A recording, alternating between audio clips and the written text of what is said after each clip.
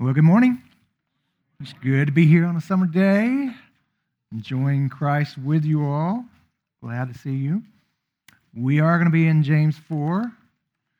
Grab a Bible, grab your phone, look it up. You can even cheat off the person next to you if you want, but we want you in the Bible because this is a biblical sermon.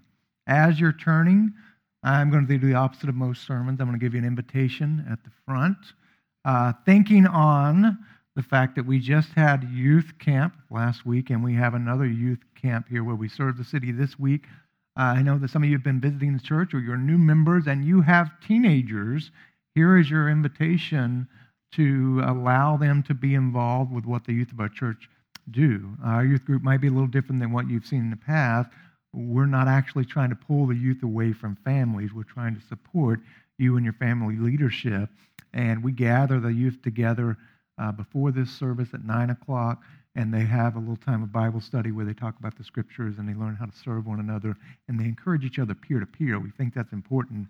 So we'd love for your youth to come join us in that. Afterwards, you, of course, can sit with them in the service. If that's your thing, that's cool. We support that. But we love to have our youth together doing peer-on-peer interaction in the Spirit. So you're invited to that. What I want to do now is read the text today from James 4 and then pray for our time together. We're going to pick up in James 4:11, reading the Word of God through verse 17. Thus saith the Word of God, James 4:11. Do not speak evil against one another, brothers. The one who speaks against a brother or judges his brother speaks evil against the law and judges the law. But if you judge the law, you're not a doer of the law, but a judge. There's only one lawgiver and judge, he who is able to save and to destroy. But who are you to judge your neighbor? Come now, you who say, today or tomorrow we will go into such and such a town and spend a year there and trade and make a profit. 14. Yet you do not know what tomorrow will bring. What is your life? For you are a mist that appears for a little time and then vanishes. Instead, you ought to say, if the Lord wills, we will live and do this or that. As it is, you boast in your arrogance. All such boasting is evil. So whoever knows the right thing to do and fails to do it, for him it is sin. Let's pray together. God, I ask that you simply open up your word to us by your Spirit this morning. We've gathered to worship you in Christ, and we need the text to be illuminated and for your Spirit to apply it to our lives so that we can leave here victoriously, conquering our sin in Jesus and overcoming the world, living life abundantly in Christ. So I pray for that now as we study the Word together. A simple request, draw us into yourself through this time. I pray this in Christ's name. Amen. Amen. Brexit, big news, right? Not breakfast, but Brexit. Britain's exit from the European Union this week. Big deal if you're into that kind of stuff. It seems like there's always been throughout history political problems in England. In fact, there's an interesting story. How many of you guys cut your teeth on the King James Version of the Bible? Anybody start with that? Maybe you still use it now. It's a great version. That's cool. Did you know it almost didn't happen? It was commissioned in 1604 by King James I. What had happened is there had been some perceived problems with the older translation in England, so what we wanted was a better translation. And so he decided, let's get a committee together at the Hampton Court and let's make a better translation with all the scholars who could read the original language. They worked on it and finished it in 1611. But along the way, the whole government almost crumbled. What happened was when James I came into power and he took the throne, there was a big division between Protestants and Catholics in England, and all the Catholics thought, hey, we got James I. He's going to be on our team. He's going to support us. They were wrong. He did the opposite. He began to kick out all of the Catholic priests. So the Catholics in the country said, we can't have this. We're going to take him down. And they decided not just to take him down, but to take down all of the government. So what they did is plan on November 5th, 1605, about a year after he'd started this translation, they rented a house beside the House of Parliament. There's a house for rent, and some of the Catholic leaders rented a house right beside what would be our congressional hall where Congress would meet.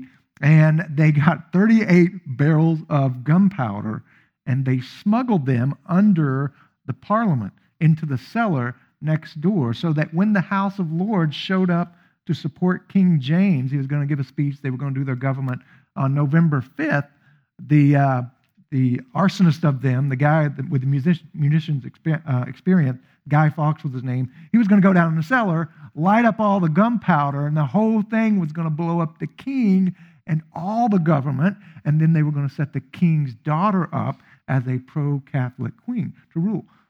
Thankfully, what happened when the big day came, they had all the gunpowder in place, they had the fuses, they were ready to go, and a guard happened to wander down to the cellar for a different purpose, and he saw Guy Fawkes down there, trying to light this thing, and they grabbed him. They put him in the Tower of London. They actually tortured him, and he gave up all of his conspirators, and it's a big deal that the king was saved, but also the Translation Project was saved.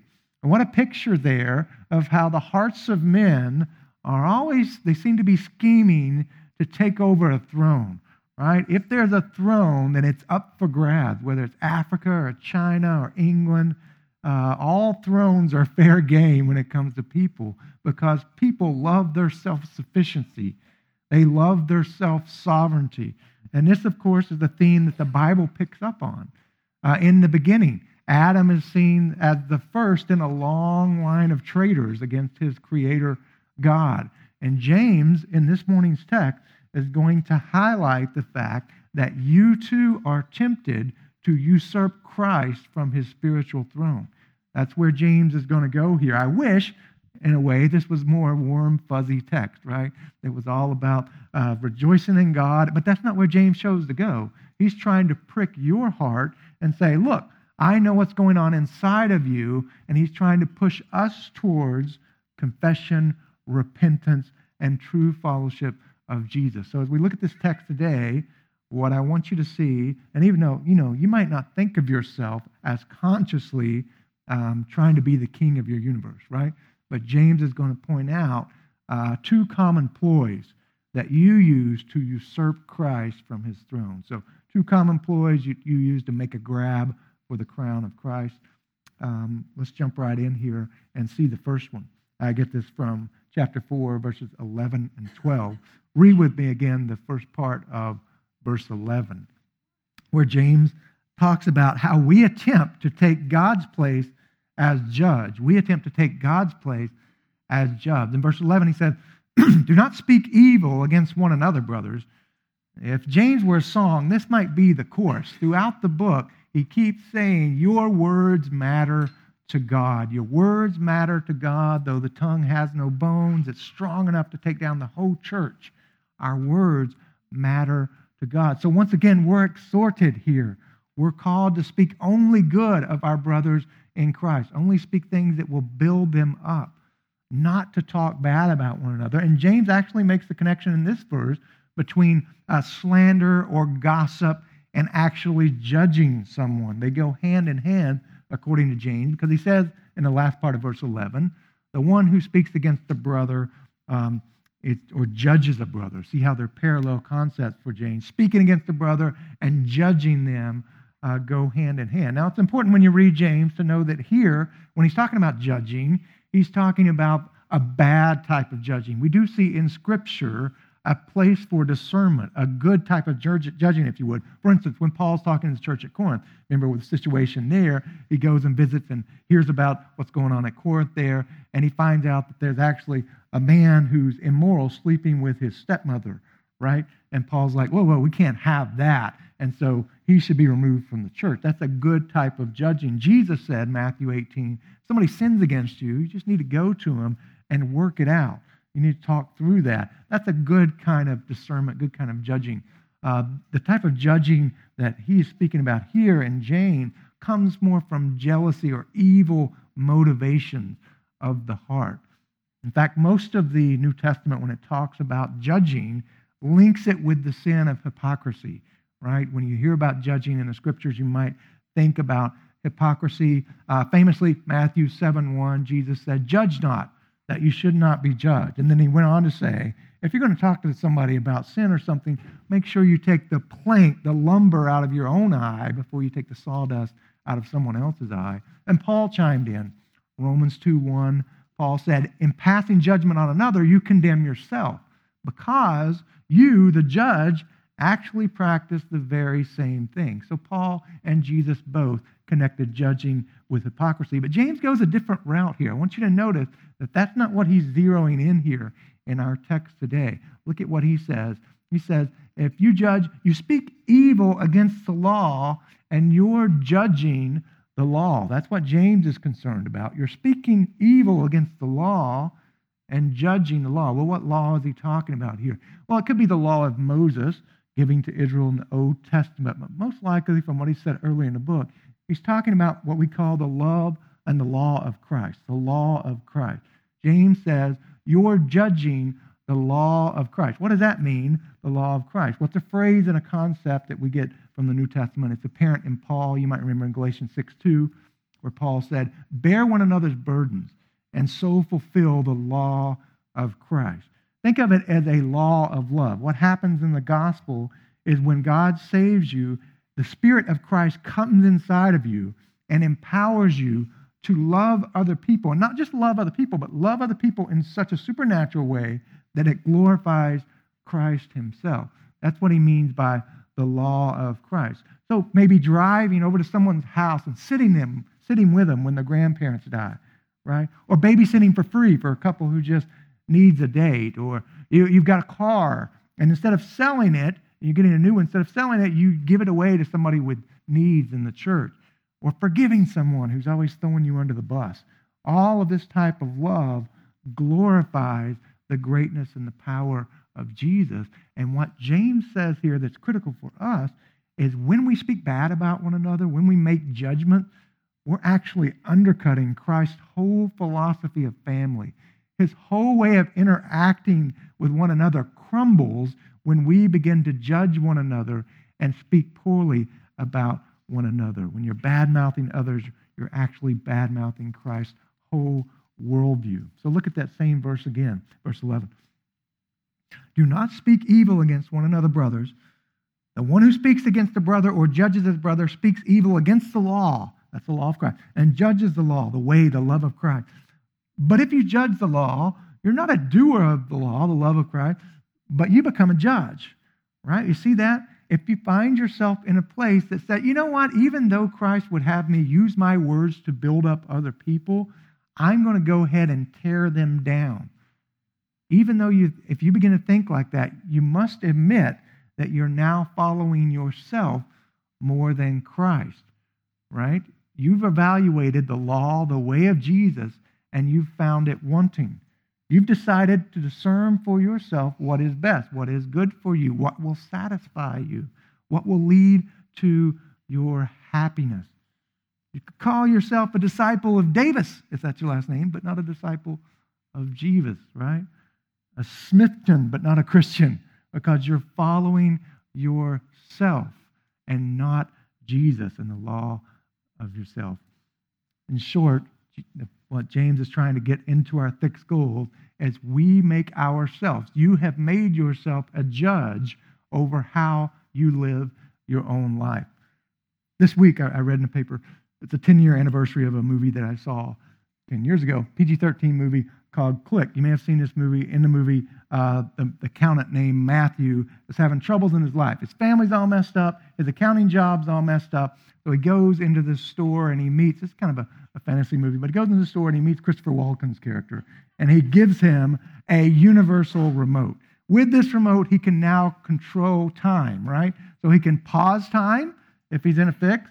If he wants to skip over a fight with his wife, he fast forwards through that part. If he wants to go back to a good point in his life where he did something great in sports, he reverses everything, and he now has this remote where he can do all kinds of things. The movie's not worth your time, but there is a funny scene. He's got high school kids, right? He's got youth. He comes home one day, and turns out his kid's not the athlete he wants him to be. So his kid's throwing baseball with a bully kid. So he walks into the yard, Michael, and he's got the remote control. He says, "Hey, kids, how's it going?" And the bully guy's like, it'd be a lot better if your kid could catch. He can't catch you at all, And so Michael's like, And he waits till his kid picks up the ball and he throws it to the bully, and then he pauses it, right? And Michael walks over to the bully who's about to catch it, and he moves the glove. And then he hits play, and so it's bonk. Whoa! He decided he can judge what's right in his life and what's wrong. James is having none of that. James says, verse 12, there's only one lawgiver. There's only one judge. And it's he who is able to save and to destroy. He's pushing us back to Jesus here. Last week, if you were here, you saw how James always says our external behaviors are connected to the heart. If you've got problems going on in your external, it's because of a worship orientation that's out of whack. The same thing's going on here. If you're bad-mouthing folk, gossiping, there are internal problems with Jesus. James gets specific. If you find yourself judging people and gossiping about them, you're making a grab for the very throne of Christ. There's only one lawgiver. There's only one judge. Now, James is going to highlight Jesus' uniqueness here in a couple of ways.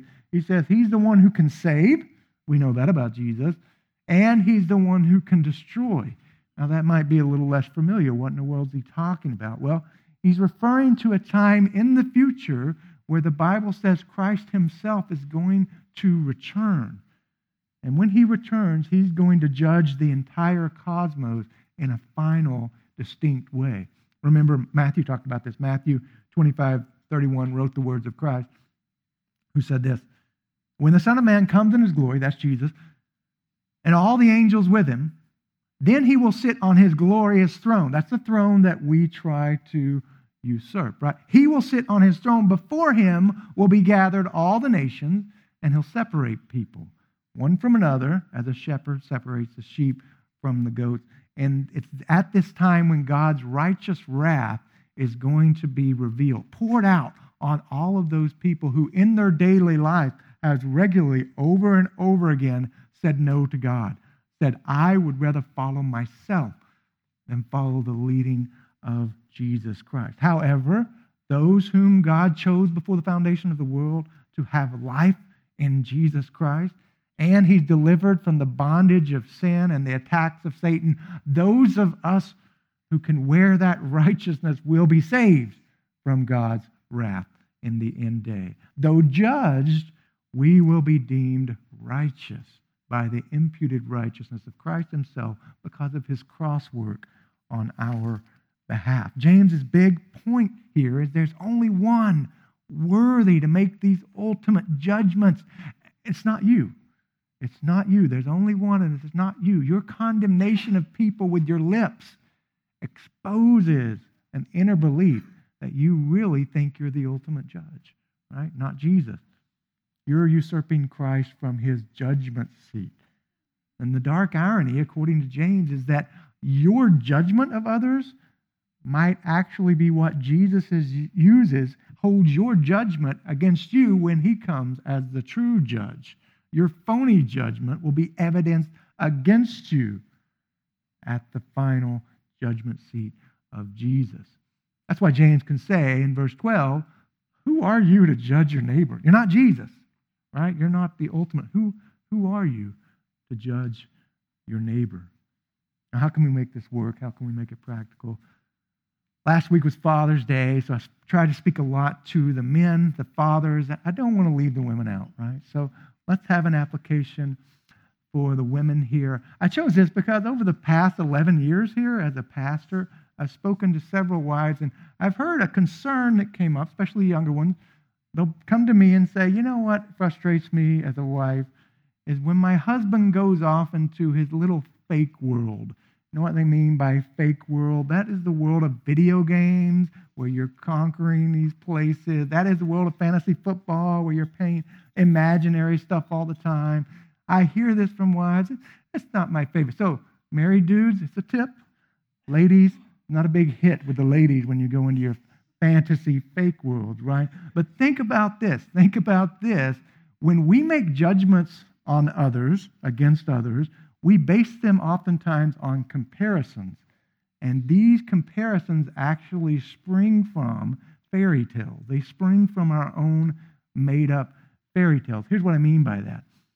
Let's say you found someone lacking in your world, right?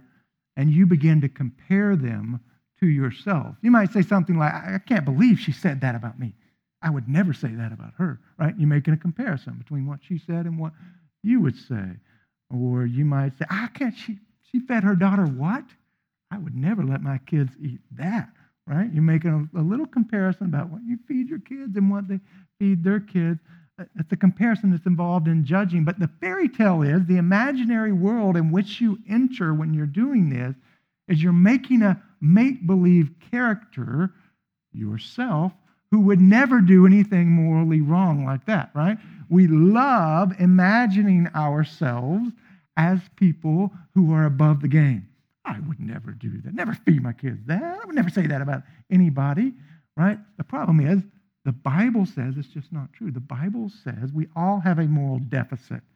And chances are, maybe you've never said those exact same words, but you've said something worse to someone. It's easy for you to hate his fantasy football, right? But you love your imaginary integrity, right? We can all be guilty of doing that. Now, there's another type of comparison that we make, another type of judgment that we can also make. Sometimes it swings the other way, right? Sometimes you might judge somebody instead of poorly, you might judge them as really impressive, right? You might look at women, and say, that woman's just impressive. Maybe it's something with her body. Maybe she's small where you're big. I don't know. Maybe she has something about her look that you would really have. I'm impressed by that. Maybe it's her kids. Maybe her kids pray better, play better, are more respectful than yours. Maybe her home is more bloggable. I don't know, but something has impressed you, right? Something has impressed you about this other lady. But that's another type of judging. You are making a comparison, and it's built on a fairy tale. The fairy tale in this story is that you would be better off if you had her life, because after all, she's worth more than you. Look at all the stuff she has. You would be much better off. That's the fairy tale that you invent and we begin to believe, but it's not true. It's fatal fiction. Both of these type of imaginary worlds need a dose of reality, don't they? If you tend to judge others as worse than you, remember every day that your sister's worth comes not from her performance, but from her being made in the image of God. Right? Any righteousness you have yourself, sister, is given to you. It's birthed by the Holy Spirit, and it's from the righteousness of Jesus himself. But if you tend to judge others as better, more impressive than yourself, more accomplished, remember that only God is qualified to make that judgment, right? Whether it's about the comparison between your bodies or your parenting, only God can really make that comparison. And he bases that off the righteousness of Christ alone. And if you're born again, you're wearing that righteousness. That's good news. When he looks at you, he's seeing the suit of Christ, right? The reflection of Christ. He's not making a comparison. He is looking at Jesus when he sees you. That's your hope. God's promise is that he has adopted you, sister.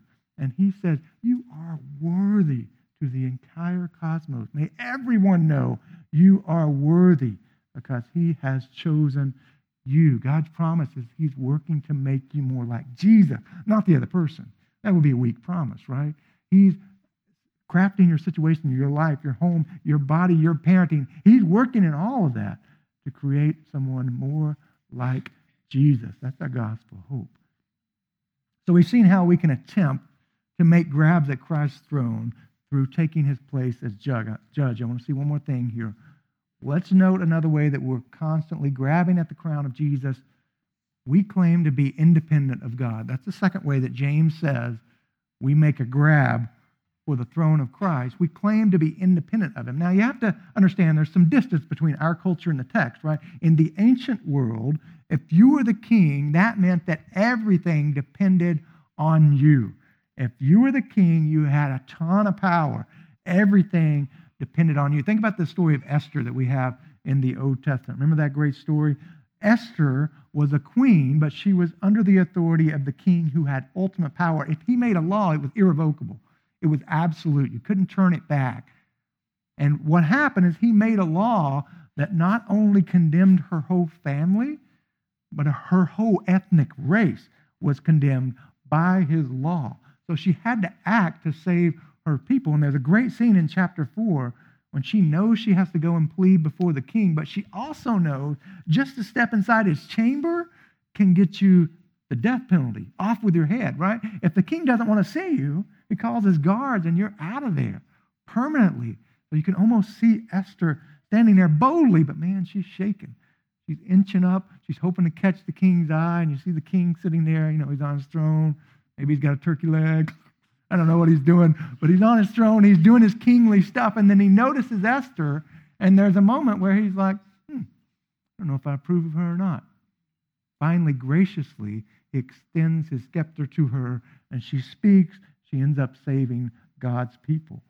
But what a story illustrating how the king determines the who, the where, the what of his entire kingdom. That's what it means to be king. Now look at the example we're given next in James. He gives a common scenario that you might have, a daily stuff of life type of scenario, going to work, doing your business. But notice, in this scenario, the where, the what, the when, all of that is controlled by King You. All controlled by King You in this sinful scenario that James brings to our attention in verse 13. Let's read it together. Verse 13, James says, "Come now, you who might say, today or tomorrow we'll go into such and such a town and spend a year there and trade and make a profit. Yet you do not know what tomorrow will bring. What is your life? For you are a mist that appears for a little time and then vanishes." So picture a man sitting at breakfast with his wife, and they're having a thoughtful conversation about what the day would be, right? And she asked him, what's going on today? Where are you headed? And he said, I'm going to a town nearby. I'm headed to Cary. She's like, who's going with you? Well, maybe my business partner. I'll take him out there. When are you going to do it? Either today or tomorrow. And what are you going to do? He said, I'm going to make some money. I'm going to make a profit there. Well, how are you going to do it? Well, you know me. I'm going to trade some stuff. That's my business. I'm a trader. I'm going to have this conversation and make some money. When you look at that conversation, you don't see anything inherently sinful in it. It seems innocent enough. And you might ask the question that would be rational, is James telling us not to plan here when he describes this conversation, when someone's simply planning out his day? Well, is it sinful for us to think that we know what's going to happen in the future, to make some plans? Well, according to James, no, but yes. And here's what I mean by that. No, in a sense that Scripture is full of planning. We serve a planning God, right? He planned out the election of his people, the salvation, the justification, the glorification of his people before the earth was formed. And he carried it out. The Bible says he orders your steps. He determines where you're going to step. He is a planning God. And when you look at the life of Moses or Paul or King David or Jesus himself, you see them making plans to go here and there. So it's not sinful to make plans, but in a way it can be. How can it be? James says this: if there's a hint, even a whiff of self-reliance, when you're making your to-do list, when you're working on your iCal, if you're thinking that you are the glue that holds all of this together, then James would say you're trying to take Christ's place on his royal throne. You're evil. It's dishonorable. It's corrupt. It's reprobate. Why? Because the privilege of the true king is that everything relies on him. That's the sin in our plans. If we begin to imagine that we can determine the outcome of our day apart from God's good rule, apart from his sovereign graces, and we have taken a shot, taken a grab for the throne of Jesus. But we love to think about being kings. We love to give nicknames of kings to people, right? Lebron, he's the king, right? We gave that nickname to him. Elvis, he's the king of rock and roll.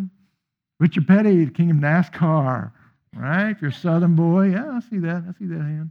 Oh, Johnny Carson, king of comedy, right? Eminem, some people called him the king of hip-hop, whether you believe it or not. That's what we call people. Jerry Lawler, king of wrestling, right? We love giving nicknames to people. You're the king, you're the king, you're king. I think that's because we like the idea of ourselves being little kings, knowing what's going on, being able to control, being self-sufficient, self-reliant.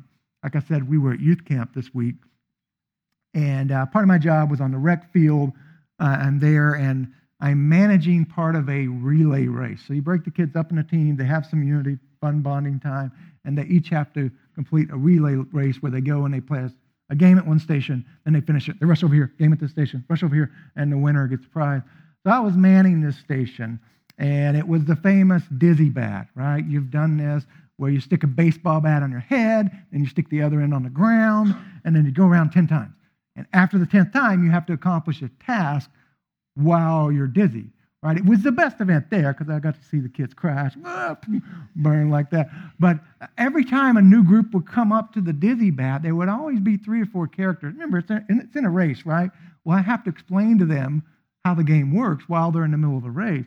And I would be explaining, and there'd always be some cats who'd be like, come on, old timer. You know, I could see it on their face. Like, I know how to do this. Come on, it's a dizzy bat. We've all seen it. Come on, let's go.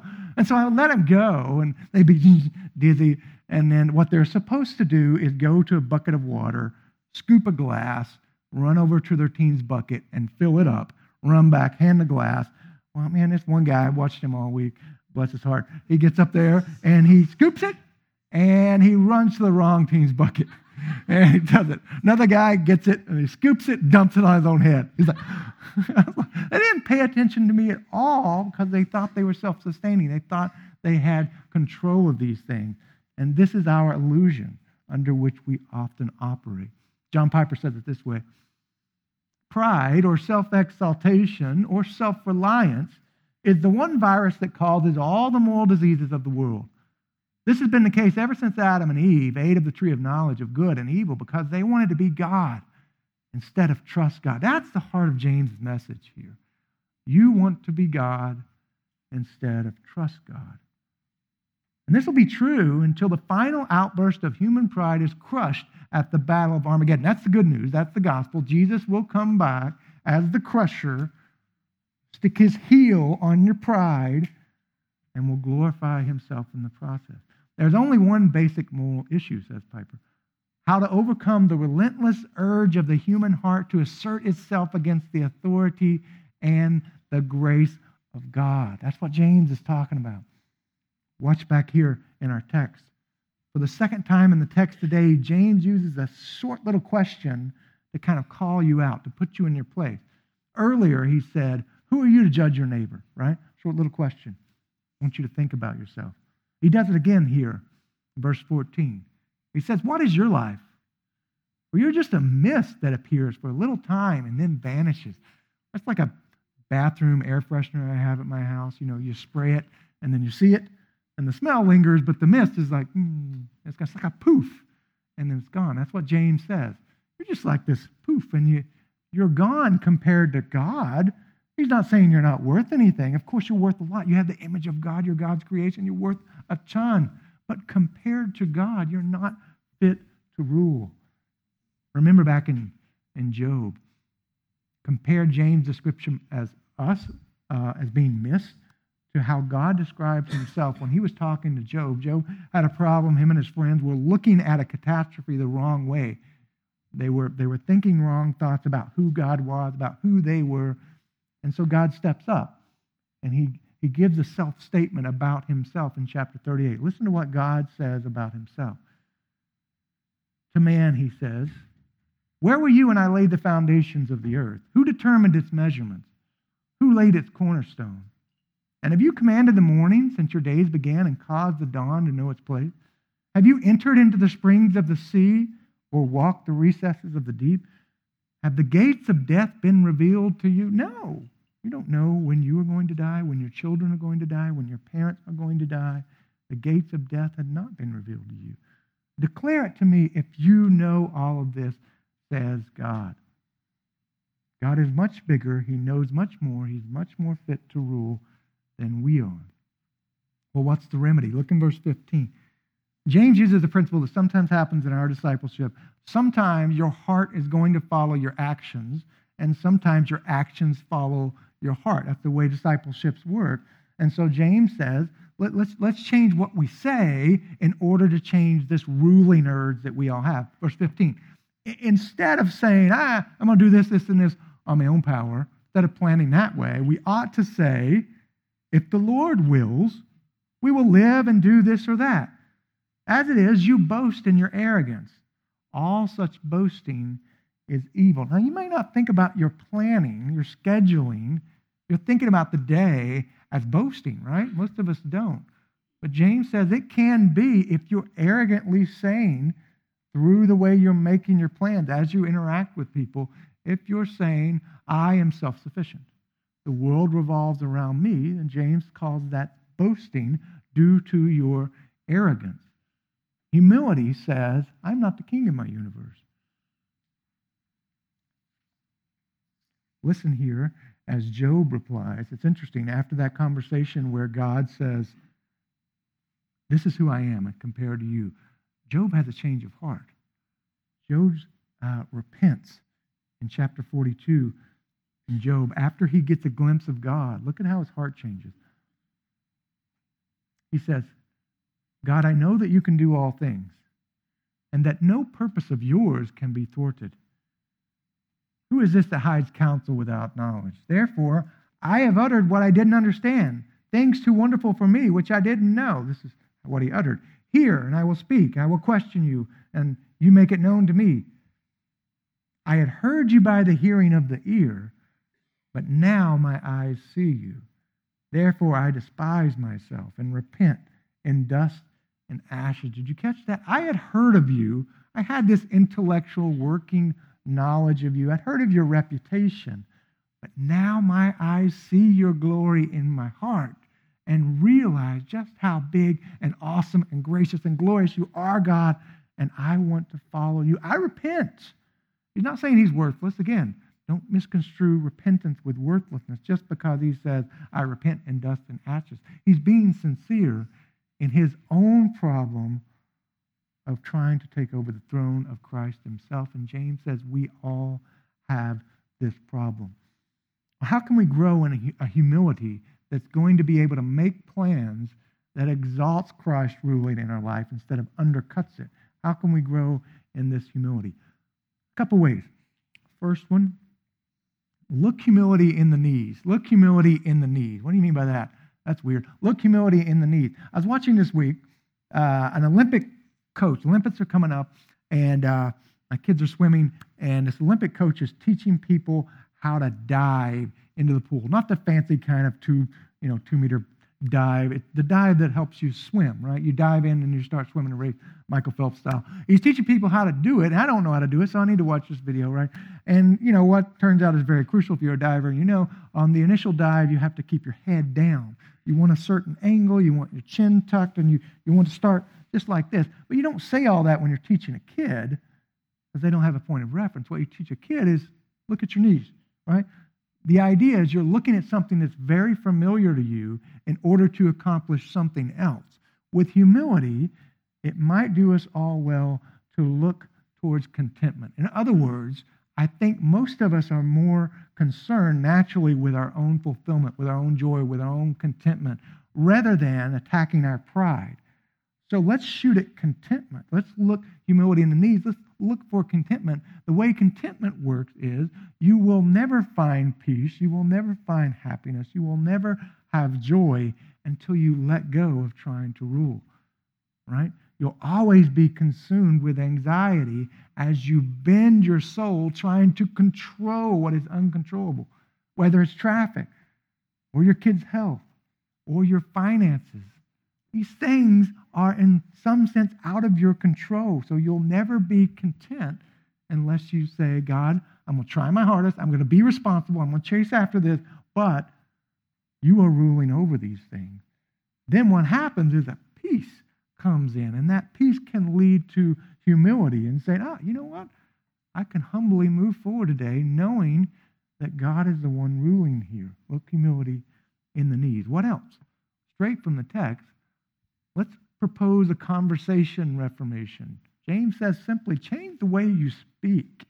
A conversation reformation. What does he mean? He doesn't mean that after every statement you say tritely, if the Lord wills. Oh, what time are you going to wake up tomorrow? 7:30. If the Lord wills. That's not exactly what he's talking about. But he's talking about flavoring. The tone of your conversation should regularly be, you recognize someone is ruling over you, that's higher and better than you. I was going to Creed Camp this week, and Julie said, what time do you think you're going to be home? And I said, I'm going to try to be home on Wednesday night at 9 o'clock.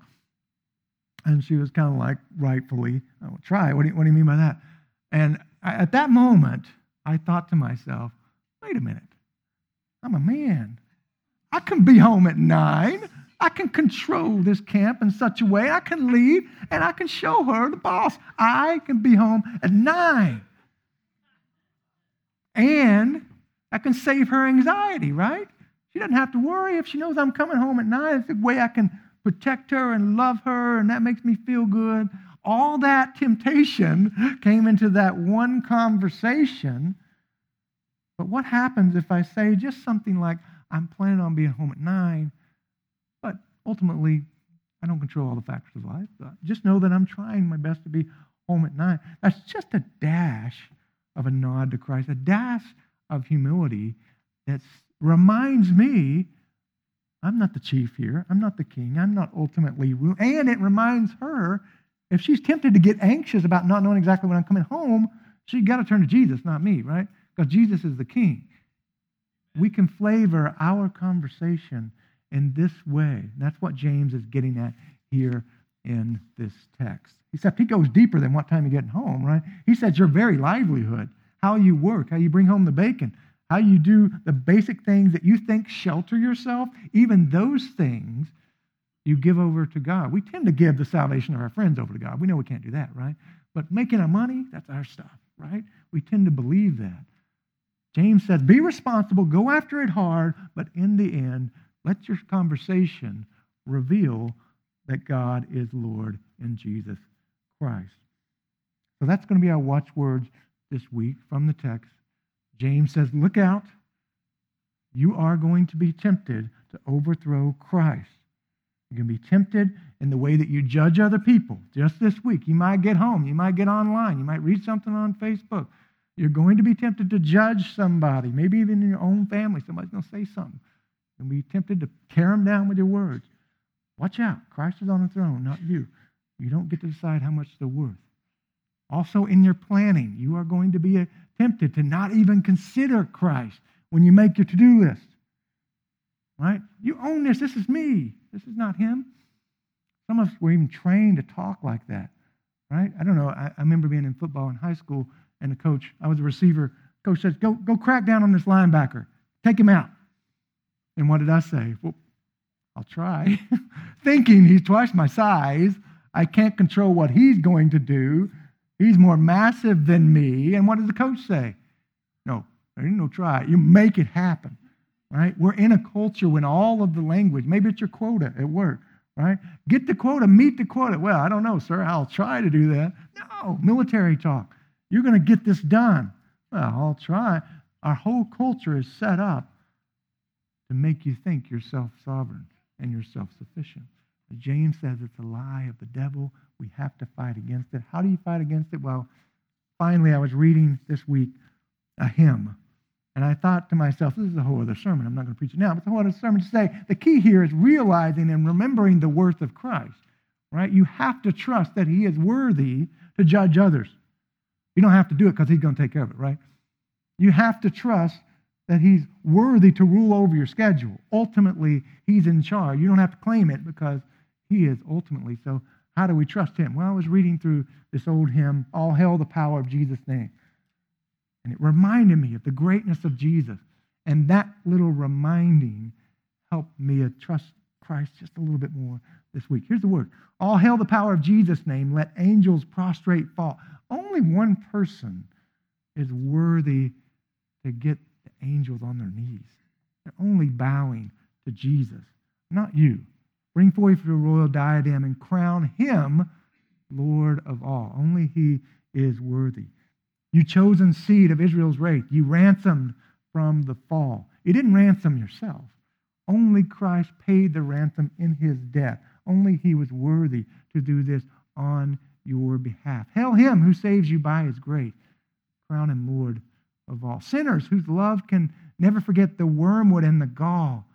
Go spread your trophies at his feet and crown him Lord of all. Let every kindred, every tribe on this terrestrial ball, only one person is going to summon all nations, all ethnic groups, all languages to himself. He's worthy to be trusted. To him all majesty ascribe. Crown him, ye martyrs of your God, who from his altar call. Extol the stem of Jesse's rod. There's only one son of David, stemming from Jesse's rod, who fulfilled all the prophecies in a royal divine way. It's Jesus, not ourselves. Oh, that with yonder sacred throng we at his feet may fall. We'll join the everlasting song. Only one person can give you everlasting life. It's Jesus, and he's worthy to be simply trusted. Once again, this text is not complex, but it cuts at your core. It's profoundly deep in its call for you to come to Christ and trust him, even in the words that you speak daily.